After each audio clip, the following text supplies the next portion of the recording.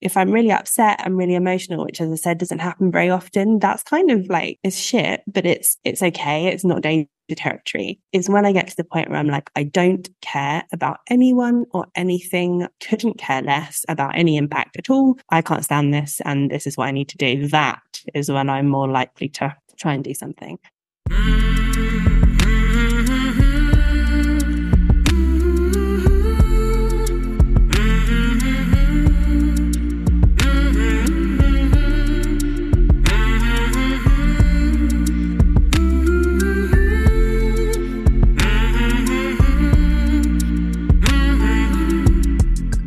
Hey there, my name is Sean, and this is Suicide Noted.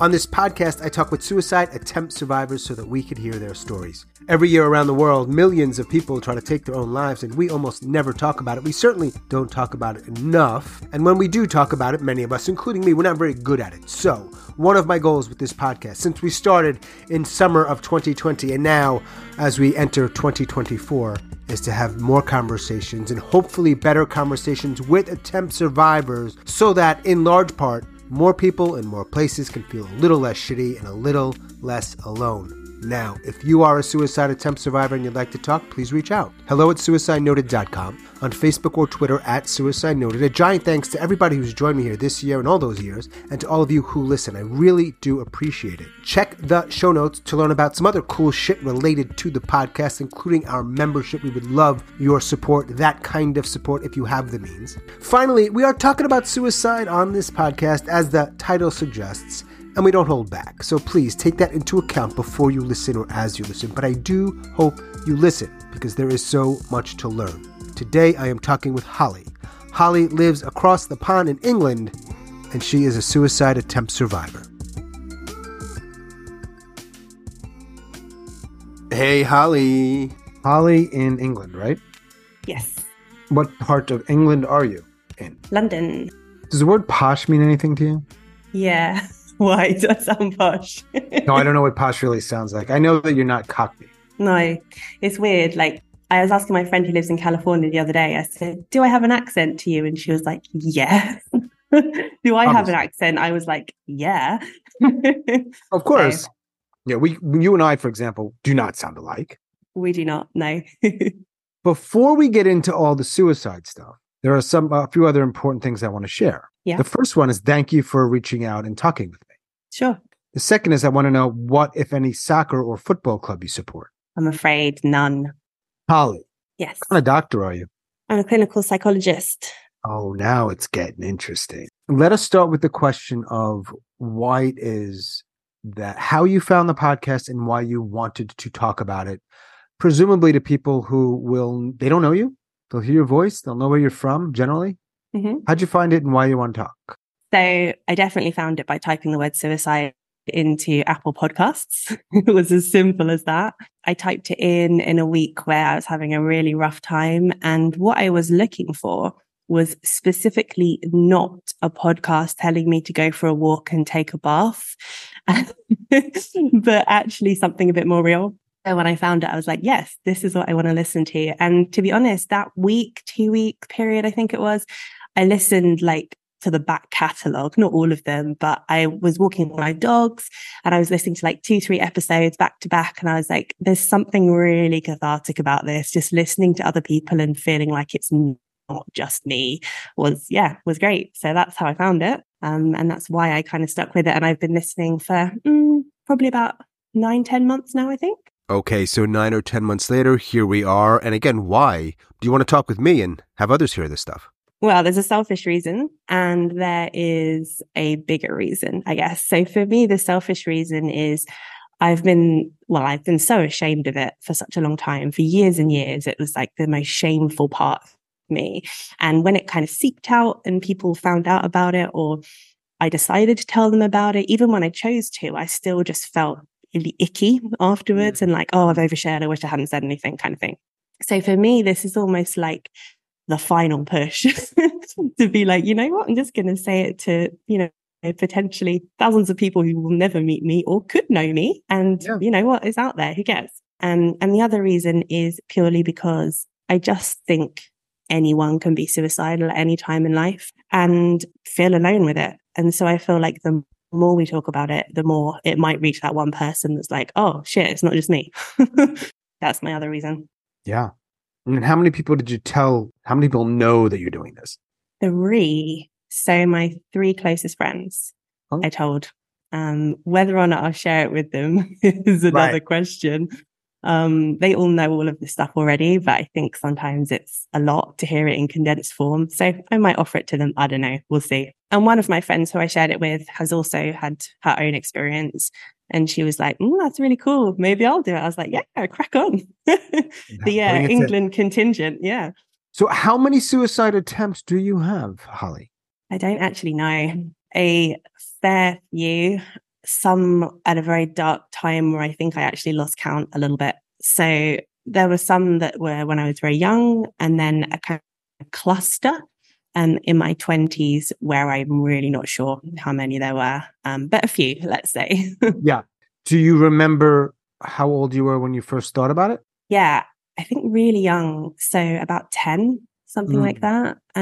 This is a bit strange, but I remember when I was really little, kind of 5, 6-ish, for some reason on my birthday, every time it was my birthday, I would wake up really upset. And that was kind of like early sort of signs of self-harm. I remember like biting my arm as like a way of releasing those emotions, and then being like, even as a 6-year-old, and then being like, right, done, and then going downstairs and kind of getting on with my day. So that was really young. But I reckon from, about 10 upwards was when I first came into my head, and I was thinking, do I really want to be here anymore? And I didn't really understand it, and I didn't make any steps to do anything about it then, but I certainly remember thinking about it. Yeah.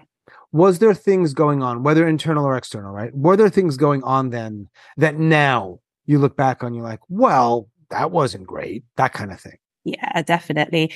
So my dad wasn't really around. He left when I was 9 months old, I think. And I sort of saw him a few times, and then that kind of dropped off, and I didn't really see him anymore. So I didn't have that relationship.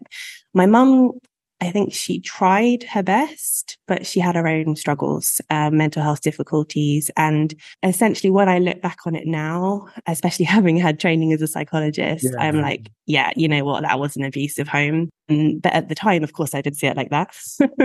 And I think I became that kind of typical people pleaser, like walking on eggshells, trying to just make everyone happy and calm and okay, and like being this overachieving kid and all of this stuff, in an attempt to just make everyone like me. But really, I was just struggling even from that early age. And that just kind of snowballed until you add in all the kind of teenage stuff. And I was like, that was an internal, not an external one. So it was an implosion, which happened all inside. And I still kept it all to myself. Now, I mean, we'll get to this, but I'm sure all of this, or some of this, is not, it is not a coincidence that your chosen profession.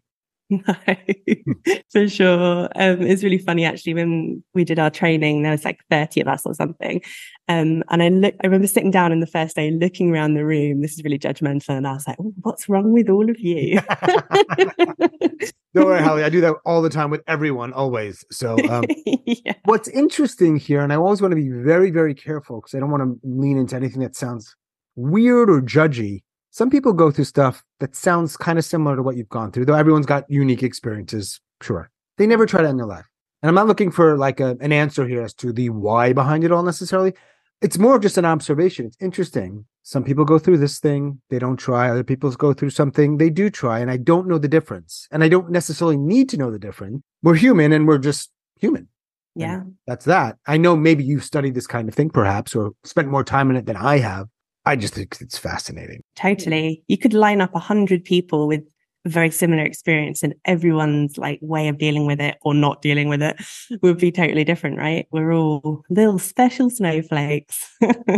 Right. Do you think people, by definition, who try to end their lives are mentally ill? Oh, this is a really good question, because I know you always ask the myth question, and I was like, this is what I want to talk. Yeah. So no, I don't think they are. I think some people could have a mental illness diagnosis and for sure try and end their lives. And I think some people would not meet criteria, I'm saying in inverted commas, as in diagnosable criteria for a mental illness, and they try and end their lives.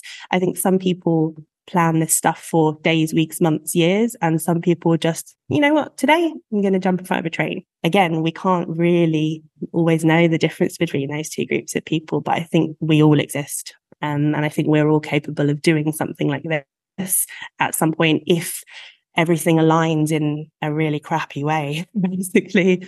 I agree with you. A lot of people don't. So as a therapist, I'm wondering, is it similar in England as it is to here with respect to reporting? Do you feel like that's a fair, doing more harm or good, or is that simply an unfair question? That policy. Again, it's so individual. I've been in this situation many, many, many times where someone's come to me and said they're going to end their life. And legally, I have to step in and take steps to safeguard them. But it's a moral dilemma because, and I will say this quite honestly, I think in some cases, when someone is really struggling and has struggled their entire life, who am I to say, you can't do that? You can't make that choice for yourself. Mm-hmm. I don't think I should be that person. Legally, I have to be if I'm being a psychologist. But if I'm being a friend, it's a very gray area. I don't think there's any right or wrong, but it is really difficult. And it's difficult on the side of the therapist sometimes as well. And obviously far worse for the person, far, far, far, far worse. But it's hard for us as well, especially when you're someone who's had that experience yourself and you're thinking, God, do I get it? Yes, the moral quandary you raise is yes, who are you to say anything? But even if we have safeguards in place, and they're never going to be perfect, right? Because some people say it and really have no intention of ever doing it, and others very much might be doing it that night. It's just the places we go and what's done there that is my real issue. In addition to just the free will component of it, or if that's the right word, is if you created spaces that were much more humane, I'd have much less of an issue with it. But when you for sure. someone there and you lock them up and you treat them like shit, that's disgusting.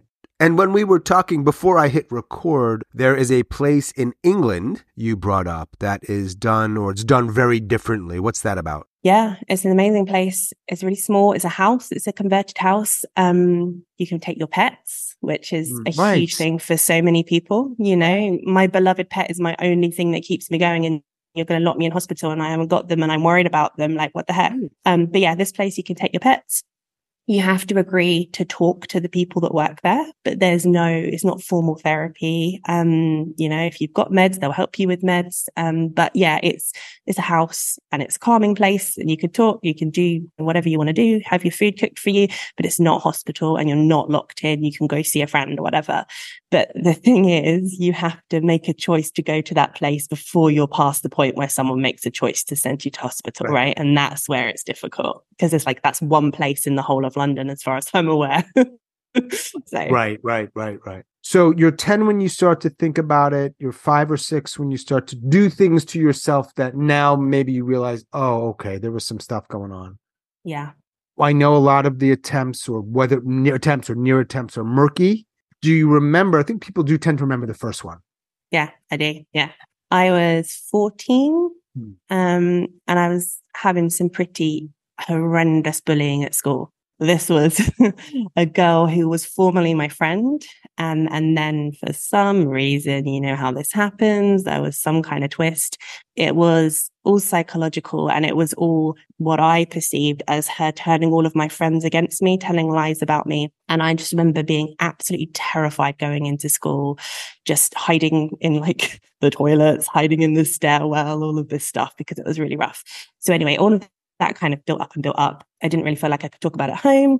And yeah, I decided on my way home, I was going to walk along the busy 40-mile-an-hour road, just walk out in front of a car.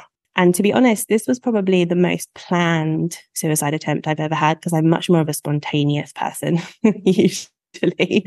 But yeah, I was just walking home and I was like, I could just walk out in front of a car. And it was almost like people talk about intrusive thoughts where you just suddenly think that stuff, but you're never going to do it. But I was like, no, I am going to do it. How long are you thinking about that plan? Like less than 5 minutes, probably. 5 minutes. So you had wanted to not be alive. I should ask this question, but it sounds like things are really hard.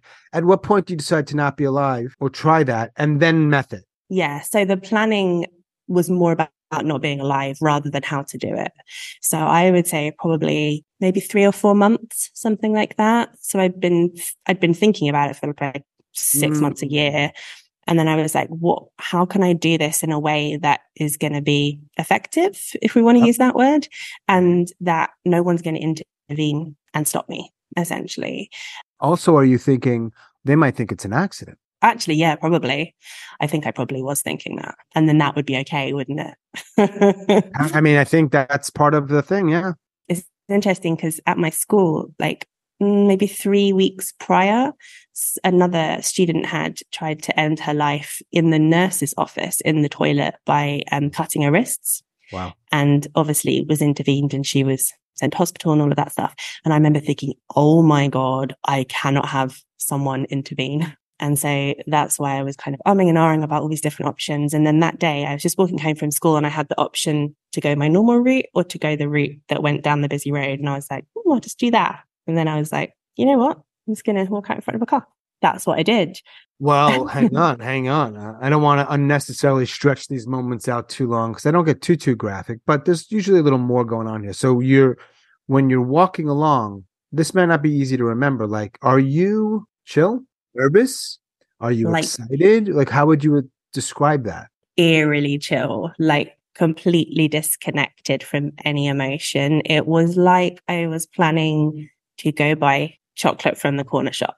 Like, oh, I could just go and buy a chocolate bar. Oh, I'll just walk in front of a car. So I think anyone watching, it would have looked almost mechanical. That's the best way of describing it, I think.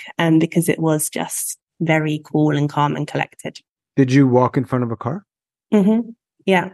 And they swerved. Didn't hit you at all? No.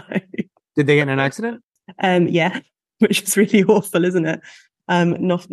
Not too bad for one, luckily. But yeah, they basically hit like a not a central reservation because the road wasn't fast enough, but like a little kind of crossing point where there's like little bollards.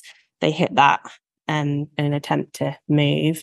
It sounds ridiculous, but it was like one of those slow motion moments where I almost felt like walking out took about 20 minutes, when in reality it was like 2 seconds. And then what? I completely panicked and ran away because I didn't know what to do. I literally was the opposite of a hit and run. I was a run and hit. I don't know. I ran away. And then when I saw that the person was okay, and then I went back to the scene about an hour and a half later. And I was just like, I was just so worried that the person was unwell or whatever, checked all the news and everything, and they were fine. And actually we heard about it at school the next day through like talk in the playground or whatever. And so I was like, oh, thank God they're okay. That was my main kind of concern. But yeah, I ran away because I was like, no one can find out about this. Yeah. No one did. No one did. Got away with it. No CCTV in that area. Right. Now, I never want to be too light when someone shares something, but occasionally, you know what run and hit might be, right? No, I'm not sure. Tell me. Because I have a gift. Oh, I see. Yeah, I like it. No, I mean, it might not be the right one, but we're just starting. Yeah, we'll take it for now. It's catchy. Possible memoir title. All right. Did you tell anyone about that day when you walked in front of a car? Well, I didn't for a long time. I was honestly my mom was super strict, super strict. And I know this will sound wild, but I was so anxious about her being angry with me if she found out that it almost shut it down for a little bit of time. Like, I didn't feel good. Of course I didn't, but I was able to internalize it enough to not do it again, because I was like, Jesus, I have really effed that up and I can't run the risk of that happening again. Extreme, I know, but that was the level of fear that I had at the time. Yeah. Now, there's a few things I know about you. One, if you're a therapist, you finish high school. Mm-hmm. I know you do some kind of college. Mm-hmm. You probably do well because you're a therapist. And if you're not a good student, you just don't get to be a therapist. Isn't that usually how it works? It's a lot of studying. Yeah. Sure, you worked very hard. All the while you're battling stuff. Yeah.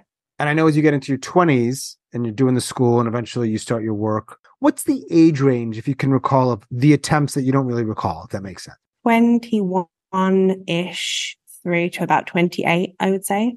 I'm going to guess different method. Mm-hmm. Yeah, a lot of different types of method. Some overdose, some cutting. And then I had one incident where I stood on top of a motorway bridge, but I'm so scared of heights that I just couldn't bring myself to put my even one foot over the barrier. Yeah. And then the most recent one was a completely different method. So there's been a bit of a mixed bag. And I think the reason for that was kind of similar to how I felt at the beginning. It was like, well, that didn't work, so I'm not going to try that again. Let me try this. Do you have any idea why you can't remember them?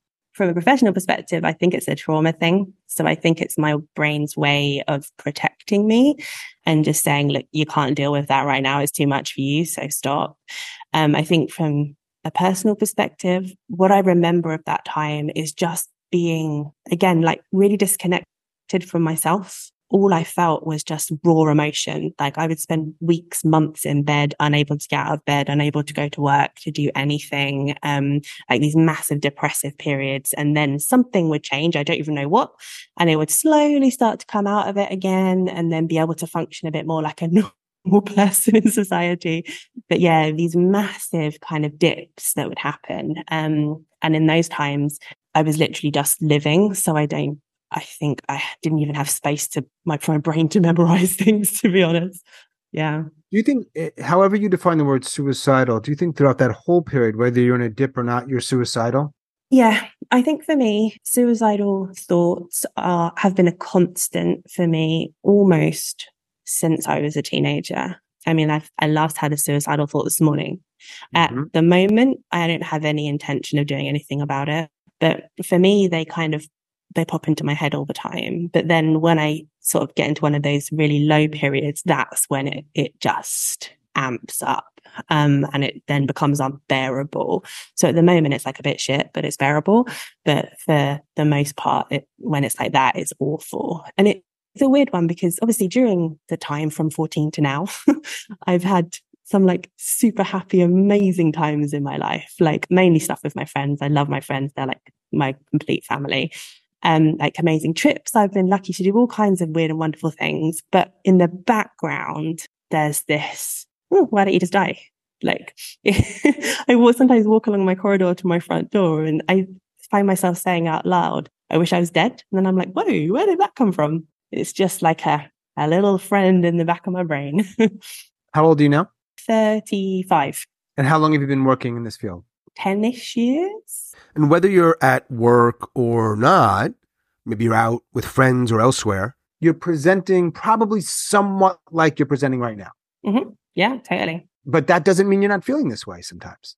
This other way we're talking about. And that's where I think some of the shame comes in, right? Again, because if I were to say to not a really close friend, but to anyone, a friend, a colleague, anyone, wanted to die this morning, they'd probably laugh because they'd be like, people often tell me I'm confident. I'm like the least confident person ever.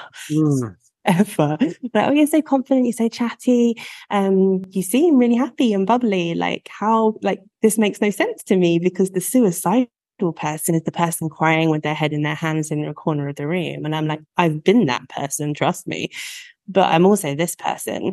Some days are worse than others. And I feel closer to that first person, but I still get up. I still walk my dogs. I still do my job. But yeah. And I suppose the tricky thing for me is the point where I have to say, I can't do my job right now because I'm not okay enough to support other people. And that's really crap when that happens, but I have to do it sometimes. But yeah, it's a weird one. And so yeah, that shame comes in again because people almost wouldn't believe me. It feels like sometimes because I'm so good at putting a mask on when I have to. How long ago was the most recent one? About a year ago. Do you remember that one? Yeah.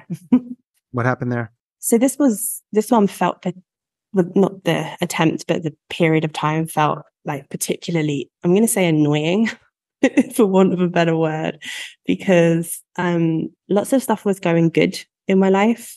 So I was finally moving from somewhere I'd hated living and couldn't get out of for ages for various reasons. I was finally making that move. I started my own business about 5 years ago and suddenly that was kind of taken off and that was really cool. There's lots of good stuff. But then out of nowhere, it felt like there must have been some trigger, but God knows what it was. I was suddenly almost like overnight, it was just bleaker than bleak. I remember going and sitting on my best friend's sofa. I find it hard to talk about this stuff. I'm just a bit, But I was just so open with her, and I was just, I just can't do this anymore. I can't feel like this again. I can't go through this again. I don't want to put you through it again. I just cannot. I felt like when you've been through this pattern so many times and you feel it coming again, it's like someone chasing you with a knife. That's the best way of describing it. It's like, no, not again. Yeah. And yeah, the suddenness of it, literally over the space of a week, I went from like, woo, to kill me. That was the trigger for it. I was just like, I can't do this again. I can't. And I think because I have had those periods where it's lasted months and months and months, the thought of being in that for that amount of time again was just unbearable. How did your friend respond? She's like the most incredible human in the world. Honestly, like she's never felt suicidal. I hope she never does. But she is the perfect listener. She doesn't judge me at all. And she listens without giving me any solutions because she knows there aren't any. So she just said, I love sharks. So she's like, do you want to watch some sharks on TV?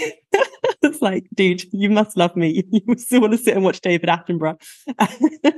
She's like, do you want to watch some sharks? Shall I make you a penne arrabbiata, which is my favorite food? Do you just want to sit here? Do you want to talk about shit? Do you want to sit in silence? And I was like, yeah, any of the above. So she's just someone I can just be with. And that was really helpful. And I did that for about 4 days straight, to be honest.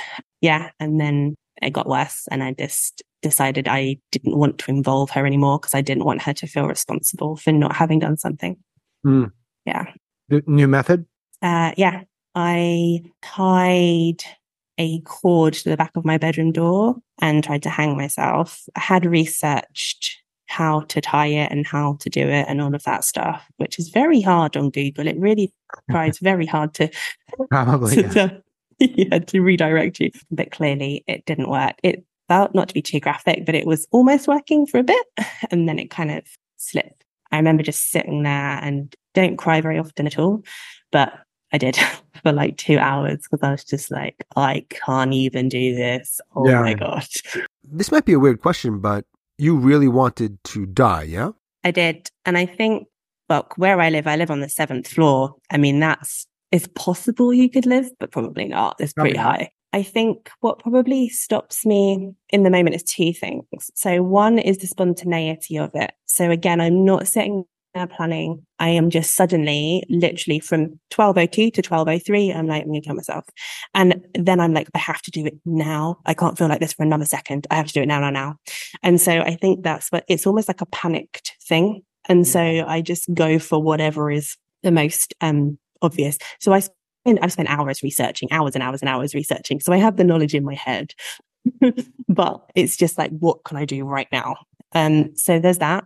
Maybe when I was younger, there were a couple of times where I almost wanted to see like how far I could get and then pull myself back. But for the most part, that's not me. I think it is just this kind of panicked, I have to do something immediately and this is what I'm going to do type thing. When you say, I can't feel like this for a moment longer, what do you mean? Just utter despair. The feeling is nothing will ever be okay again. And even though I have been through this more times than I can count, and every time come out the other end, whether I've attempted or not, and I know all that, and I have all that evidence in my head, in that moment, it just doesn't feel like it would happen this time. It doesn't feel like it will be okay this time. Yeah. So you do have it in your head that you have experienced this before and it has gotten better. Because for some people, I don't think they do. But you actually do, but yet this time it doesn't make a difference. Not this time. Yeah. And, you know, people could, I don't really talk about it to many people, but people could tell me till they're blue in the face, we love you, blah, blah, blah, you're important to us. But I don't care because I just don't believe them. I'm like, this will make no difference to your life. Like it is this, I'm a huge burden. You'll be better off without me. And I don't feel like that now, but when I'm in that moment, that's 100% how I feel. So we had this conversation earlier about suicide connected to mental illness. No, but have you been diagnosed with something that you agree with that might be contributing to this? Yeah, I say a few things. So I think the main thing is complex PTSD. That rings true most for me. I deal with quite a lot of flashbacks, nightmares, even to this day. Again, that kind of ebbs and flows. Clinical depression, for sure. Makes sense for me. And I've struggled with eating disorder as well. That was kind of early 20s was the main time that was a real issue. And that's kind of, I think, was one of the catalysts for that really dark period during my 20s. So yeah, I would say those three probably. I mean, how do you cope with all that? So I have taken medication, a lot of different types of medication in the past. I'm not at the moment. I wanted to trial what that would be like. I do see a therapist. I've been seeing her for about just over a year. It's a different type of therapy that I haven't had myself before. And I kind of think it's helping, but it's also really rough. Sometimes I come out and I'm like, oh my God, I need to go lie down. Does it have a name, the kind of therapy? It's more kind of psychotherapy. So it's really looking at the childhood stuff as opposed to like skills, coping skills. It's kind of delving into some of that stuff in the past. Yeah. Which it sounds like you don't do as a practice. No, I don't like to go there at all. I'm a massive hypocrite. There was a time when I thought psychotherapy was therapy. I thought they were the same thing. I didn't realize it was a subset. Yeah, I mean, some people could market themselves in that way, but yeah, it's like a specific type of therapy. Yeah. I'm going to take a guess and say that not a lot of people know that you've tried it in your life, even once. Yeah, that's true. I'm worried that people's perception of me will change if they know that about me. I worry that people will think I'm not capable of doing my job, that I will be perceived in a different way. I think you're mostly right. Yeah, so do For I. what it's worth. You didn't ask me, but I'm going to go out. I mean, I don't think you're wrong. We all judge each other all the time, don't we? Like constantly. We wouldn't be human if we didn't. But there's a difference between judging people and doing nothing with that judgment. And then there's judging people and damaging people with that judgment. And that's the thing that I fear, I think. Have you ever spent time in a hospital, psych hospital? Yeah. So I've been on both sides, but I've worked in them and I've been in them. And from both sides, they're pretty shit. It could be done in such a different way. But essentially, you are putting a scared, sad, traumatized, potentially person somewhere away from anything that makes them feel good. And you are forcing them to do things against their will. And they are in a place with a load of strangers they don't know who they're potentially frightened of as well. And it's just a recipe for chaos, I think. The ultimate thing is just getting your freedom taken away from you, isn't it? Like not even just being locked behind a door, but being told you're going to take this medication, you're going to eat this food, you're going to go to bed at this time. Like, is it any wonder people kick off? I don't think so. Tell us what kick off means. Hit people, fight, slam doors, fight each other, hurt people, all of that stuff. Yeah, I mean, you could argue it's a rather logical response when one is put in such a situation. Anybody would have definitely fight or flight, hey? So ideally, you're not going back to one of those. No, thanks. No, I would like to steer clear of that. So as we speak now, do you ever wish that any of those attempts had worked? Yeah, honestly. I think in general, I'm 50-50. I would say if the week is 7 days, 3.5 of them, I think, you know what, this shit. And for the other half, I can maybe enjoy myself and do some things that I like. It often doesn't feel enough because the time that I spend not wanting to be here is heavy going. You're 35. You have some, there's some things in your life, some people on paper, and this may not be worth much, but from what you shared, they'd be like, wait, what? You've got your own business. You've got these great friends that you said you love and all this other stuff, right? New home, but there's a big but. Yeah. So I guess this is my very long-winded way of asking, do you think you'll make it? Let's use a round number of 40, which is a scary number, I know, anyway. Oh. Well, it's a scary number. Holly, just wait. Just fucking wait, okay? So let's use that. That's 4+ years away. And if your life thus far, and people are going to be like, God, Sean, why are you so negative? I'm just really saying what you said. Hopefully I'm doing an accurate job of it, and you'll correct me if I'm wrong. Half your days suck. Yeah. And suck to the point where you sometimes seriously consider ending your life. 4.5 years, it could be a long time. It's a long time. I'm not going to ask you to give me odds, but what's the likelihood you'll be here? I like to think I will for 2 reasons. One, my close friends who in this wellish point that I'm at today, I know it would hurt them. Okay. And 2, my dogs. I have one dog who, bless him, struggles with life, but is very comfortable with me. And I know that if he were to be rehomed, he would have a really shit life because he would be so anxious. And the other 3 are just gorgeous.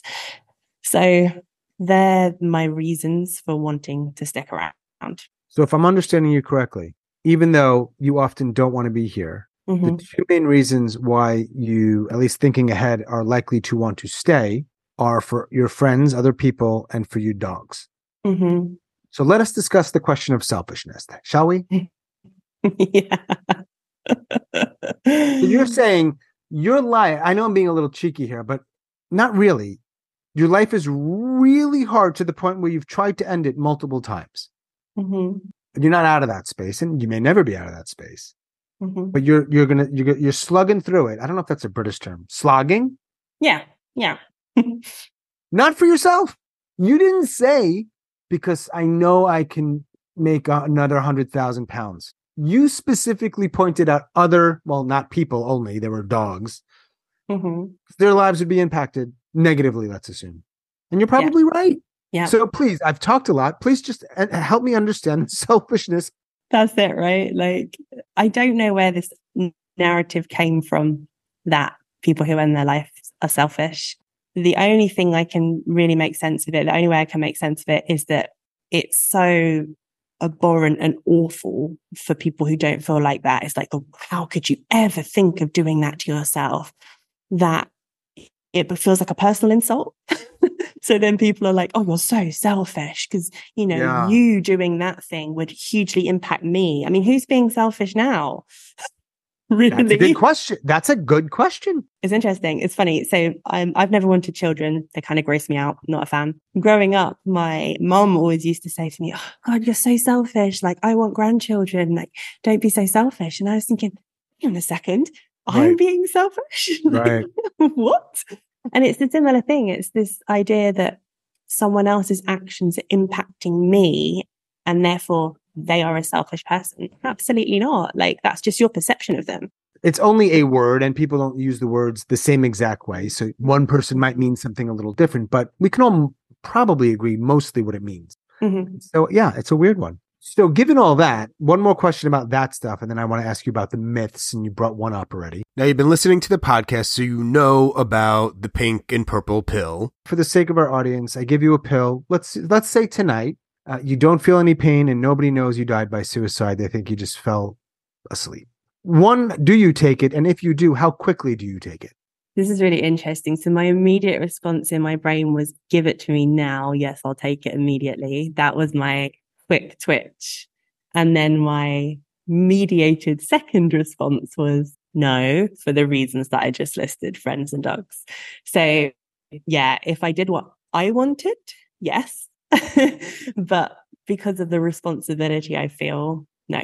I know that's not really answering your question. No, it is. Because things are rarely black and white. But when you say, I want to, does that include the time? So what space are you in right now? I'm trying to simplify this, and it really can't be, but it's sometimes you want to die and sometimes you don't. Half and half, more or less. Yeah. You said this morning you thought about ending your life, but I realized you weren't necessarily like looking out the window when you thought that. It's just a thought. Yeah, it's a thought. Yeah. I don't know what this week has been like or the last few days. In other words, if I asked you last week or yesterday or 3 hours from now or next week about the same pill question, would the answer be the same? Not necessarily. I think if you'd asked me 2.5 weeks ago, I was in a much worse place and it would have been, yeah, I don't care. And that's always the danger for me. If I'm really upset, I'm really emotional, which as I said, doesn't happen very often. That's kind of like, it's shit, but it's okay. It's not danger territory. It's when I get to the point where I'm like, I don't care about anyone or anything. I couldn't care less about any impact at all. I can't stand this. And this is what I need to do. That is when I'm more likely to try and do something. Yeah. And I hate feeling like that because it doesn't feel like me. It feels really cold and horrible, but that's what happens sometimes. Right. That's the limits of talking to someone once. And when you catch them, and tomorrow might be a little different. But it doesn't sound like it would be profoundly different. I don't think so, no. Yeah. Was there a point in your life where you were like, all right, I think this is just going to be my life if I'm alive? Because I think a lot of times it's the conflict of like not accepting the way things are that creates additional problems, right? I know. Yeah. Super high level psychology here. But did you, and I don't know if you've ever, maybe you aren't in that space or never will be, but you were just like, fuck it. I'm 33. This is it. Yeah, it has happened. And then fortunately, I've also had the opposite. So I've had times where I've been like, I feel so happy right now. I feel so free. And when it happens and, This is like a privileged thing to say. But if I go away, if I go on holiday, I went away with my best friend a few weeks ago, went on a beach holiday. I was so happy and relaxed and chilled and free of all of this for the full week we were there.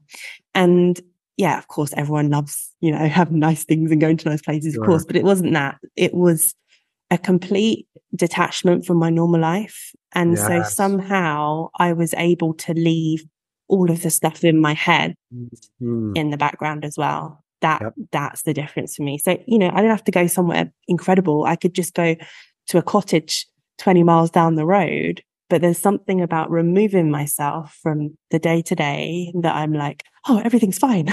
Everything's wonderful. And then of course I go back to my life and it comes back. And it's not that I hate my life. Like, I like my job. I like where I live. I like some of the stuff I do, but then it's this thing in the background that comes back like, hey, I'm here. Yeah. And if you stayed long enough in the cottage or the beach, that would be your normal and it would come back.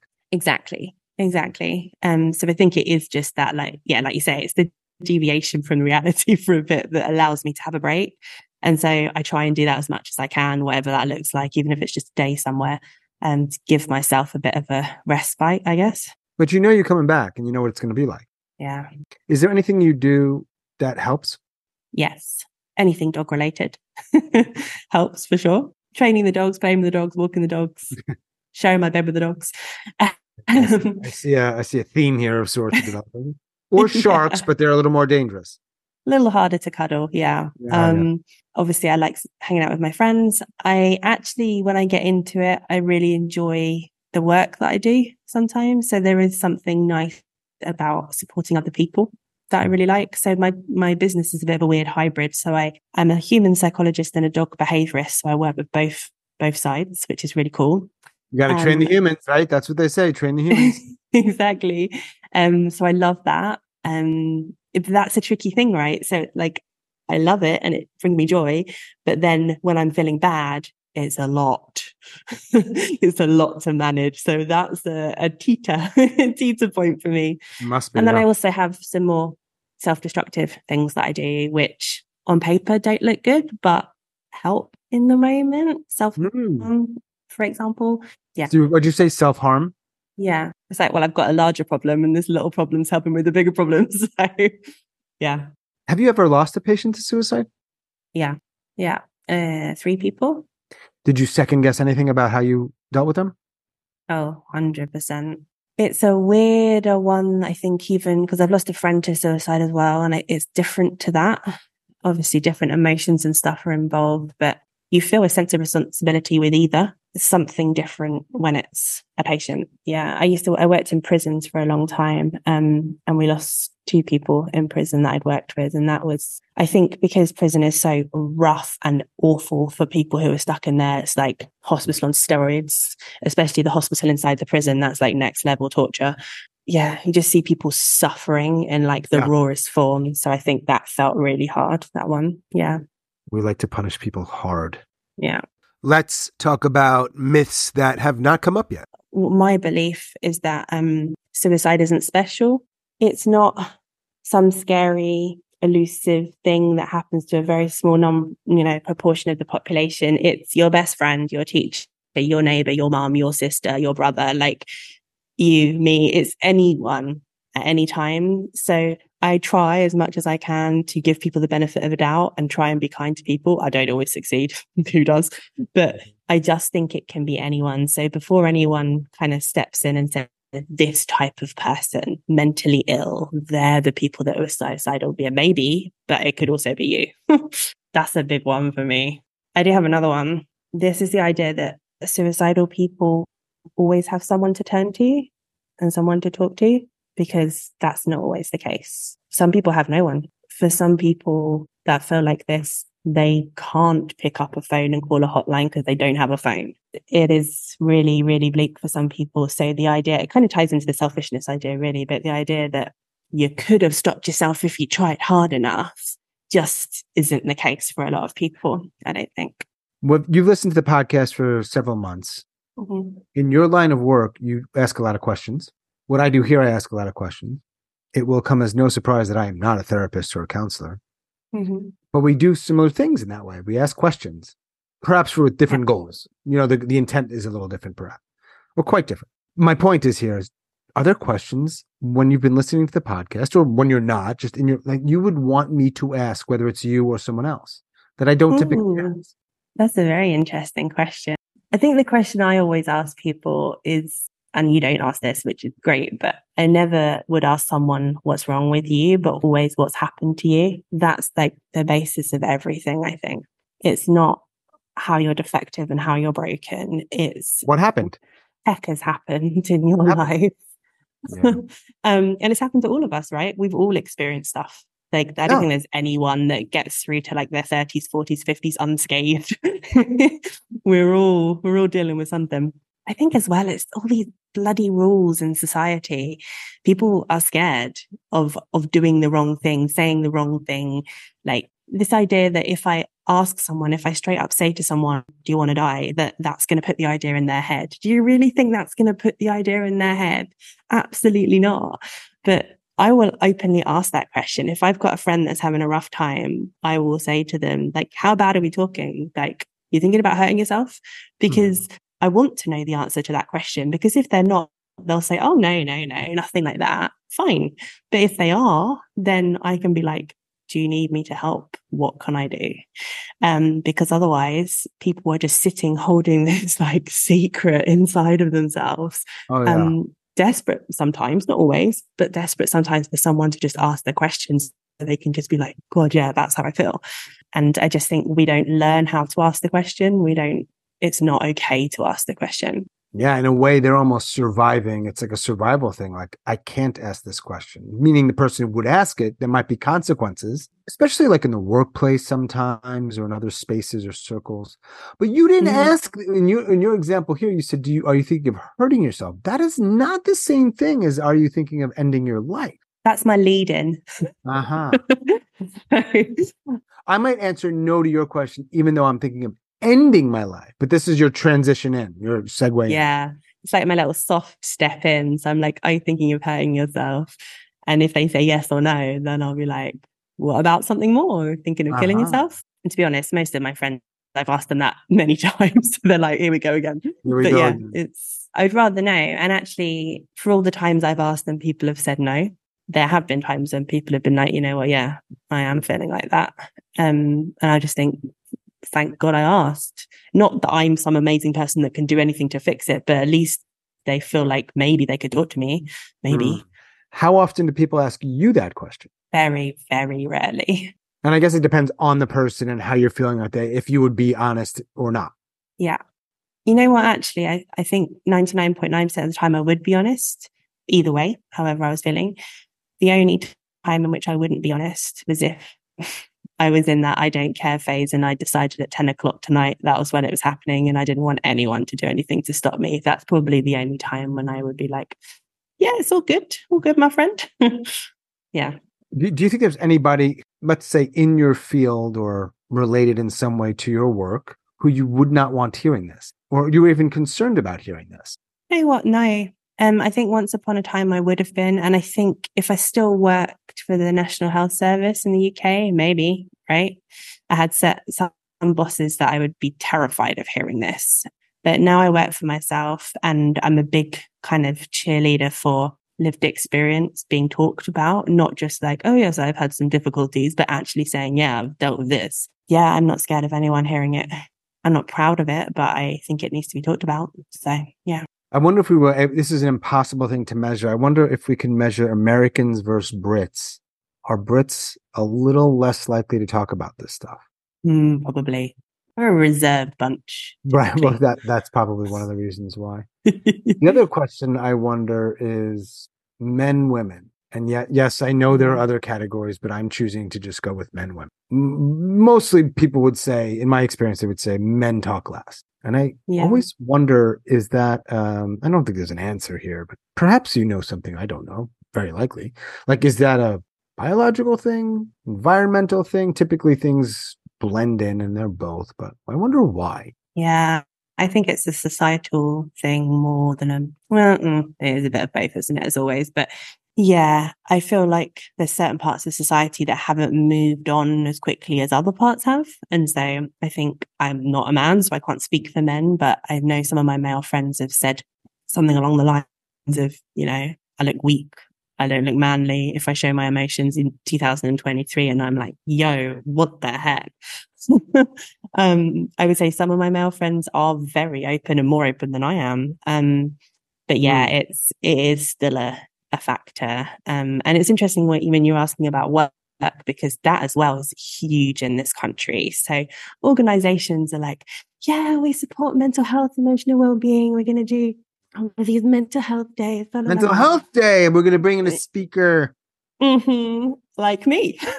And then, ironically, and then they will, someone's like, I actually need to take a month off because I'm really struggling. And they're like, oh God, should I call in sick? Should I tell the truth? Should I say I've broken my leg? And all of this stuff starts happening again. And it's like, hang on a second.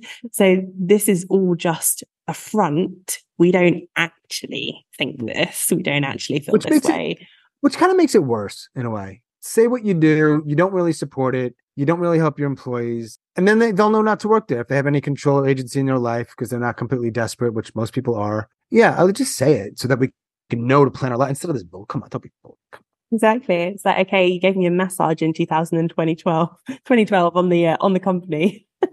But now I actually need some time off, and you're like, oh, well, you be careful your sick policy. And there is still the divide between mental and physical health. If I did break my leg and I was off for 6 weeks because I'm a horse riding instructor and I can't do my job physically, most companies in the UK would give that as sick pay, probably paid or at least half pay. But all of a sudden you've been off with depression a few times. Can you do this job? Is this the right role for you? How is this different? I actually think a little part of it, or maybe more than a little, is it's really hard to fake a broken leg. And in their minds, they might be thinking, are they really down? Are they really? We wouldn't say like, I have a broken leg. I had a broken leg and came to work. That would be a strange argument. But someone who doesn't understand this stuff would say, well, I've been down and toughed it out and went to work. So true. Or maybe they're lying to their therapist and they just signed off on it. And that probably does happen here and there. Whatever, but it's irrelevant. It's like there are people here who no doubt fake stuff for welfare or workman's comp, we call it, but most don't. I just haven't heard that argument, which is a very, very weak one. Yeah, for sure. What else would you like to share about anything? I think the one other thing that I wanted to talk about, and this is kind of off left field, is age and suicide. Children try to take their lives, adults try to take their lives, and actually, in this country anyway, a huge number of elderly people take their own life. I just don't think that generation is just not talked about. Like the kids, it's like, oh my God, that's terrifying. Why is a child trying to kill themselves? The adults, it's like either you're selfish or I would never do that. But then elderly people, it's shocking for people. Like, whoa, you're like 80 and you've hung yourself. What the heck? But there's so many reasons that people have, of course, but there's a hell of a lot that can be awful for the older generation. And I just don't think that gets talked about at all. So yeah, I just wanted to highlight that, I guess. Yeah. If you've struggled for that long, like it's even more likely. And now your body doesn't work the same way. And now you've lost friends. Like, I think that's a recipe for suicide 100%. Yeah. And then we put them in homes here often and they're living it's like, one of the things that doesn't get discussed, it gets discussed, but I think it could be discussed more and in ways that are more useful or helpful is, all right, you're a kid and it's shocking. You're really old. It's shocking. When you're middle-aged or 30s, whatever, it's selfish or it's this or that. Right. But you're not actually talking about it. You're just saying that's not actually a conversation. None of that is a conversation. Now, I know you were making just a point. Yeah. I don't know what happens in almost every situation ever because I'm not there. So there's probably a lot of conversations happening. Sure. It's a lack of curiosity that's overtaken by all kinds of other things. Where's your curiosity?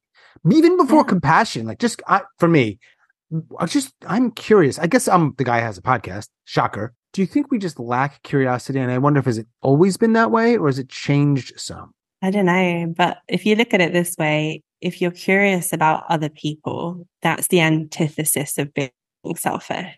People who aren't suicidal, that accuse people who are of being selfish. I kind of feel like for those people, if you just had a little curiosity and just asked people about themselves, maybe opened up conversations that people felt safe to share how they felt. For some people, that would be enough to keep them here.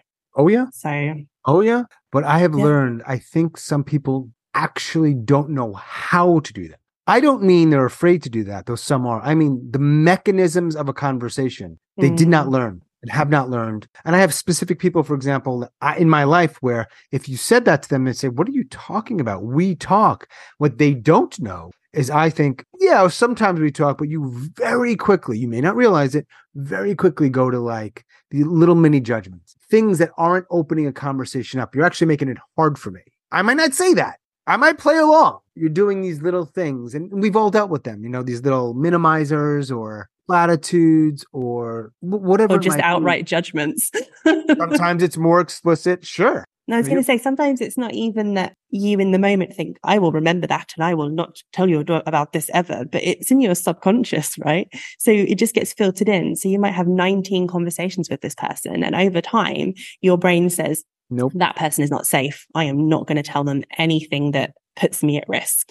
And so it's a shame, because over time that friendship's going to degrade because the trust is just disappearing, right? 100%.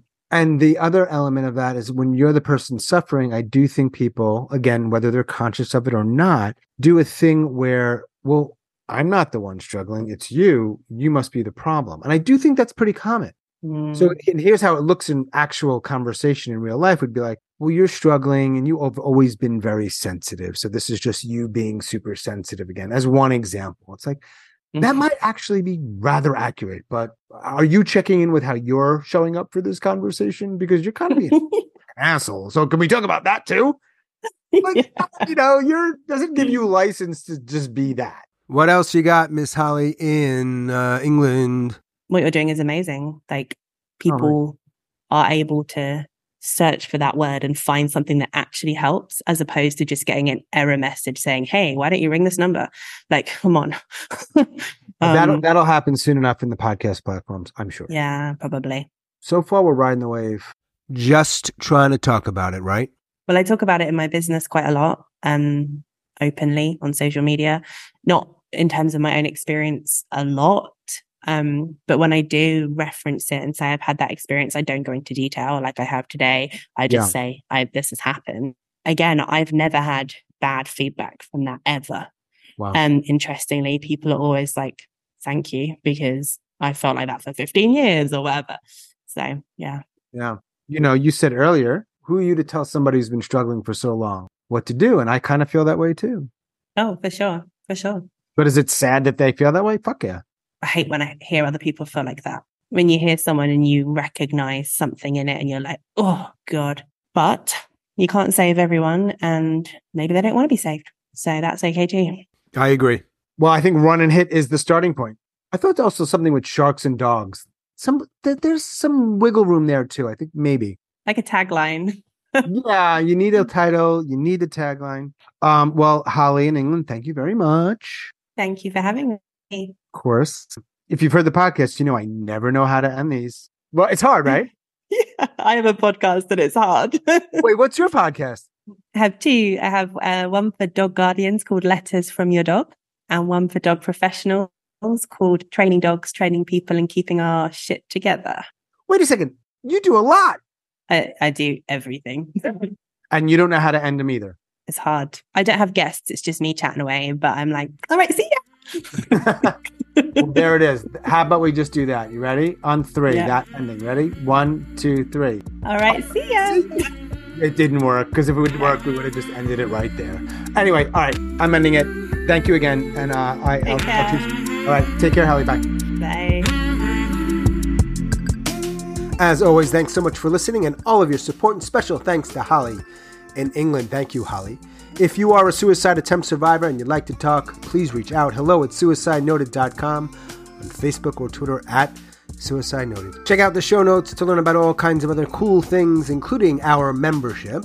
And that is all for episode number 193. And I should say, happy-ish New Year. It's 2024. Stay strong. Do the best you can. I'll talk to you soon.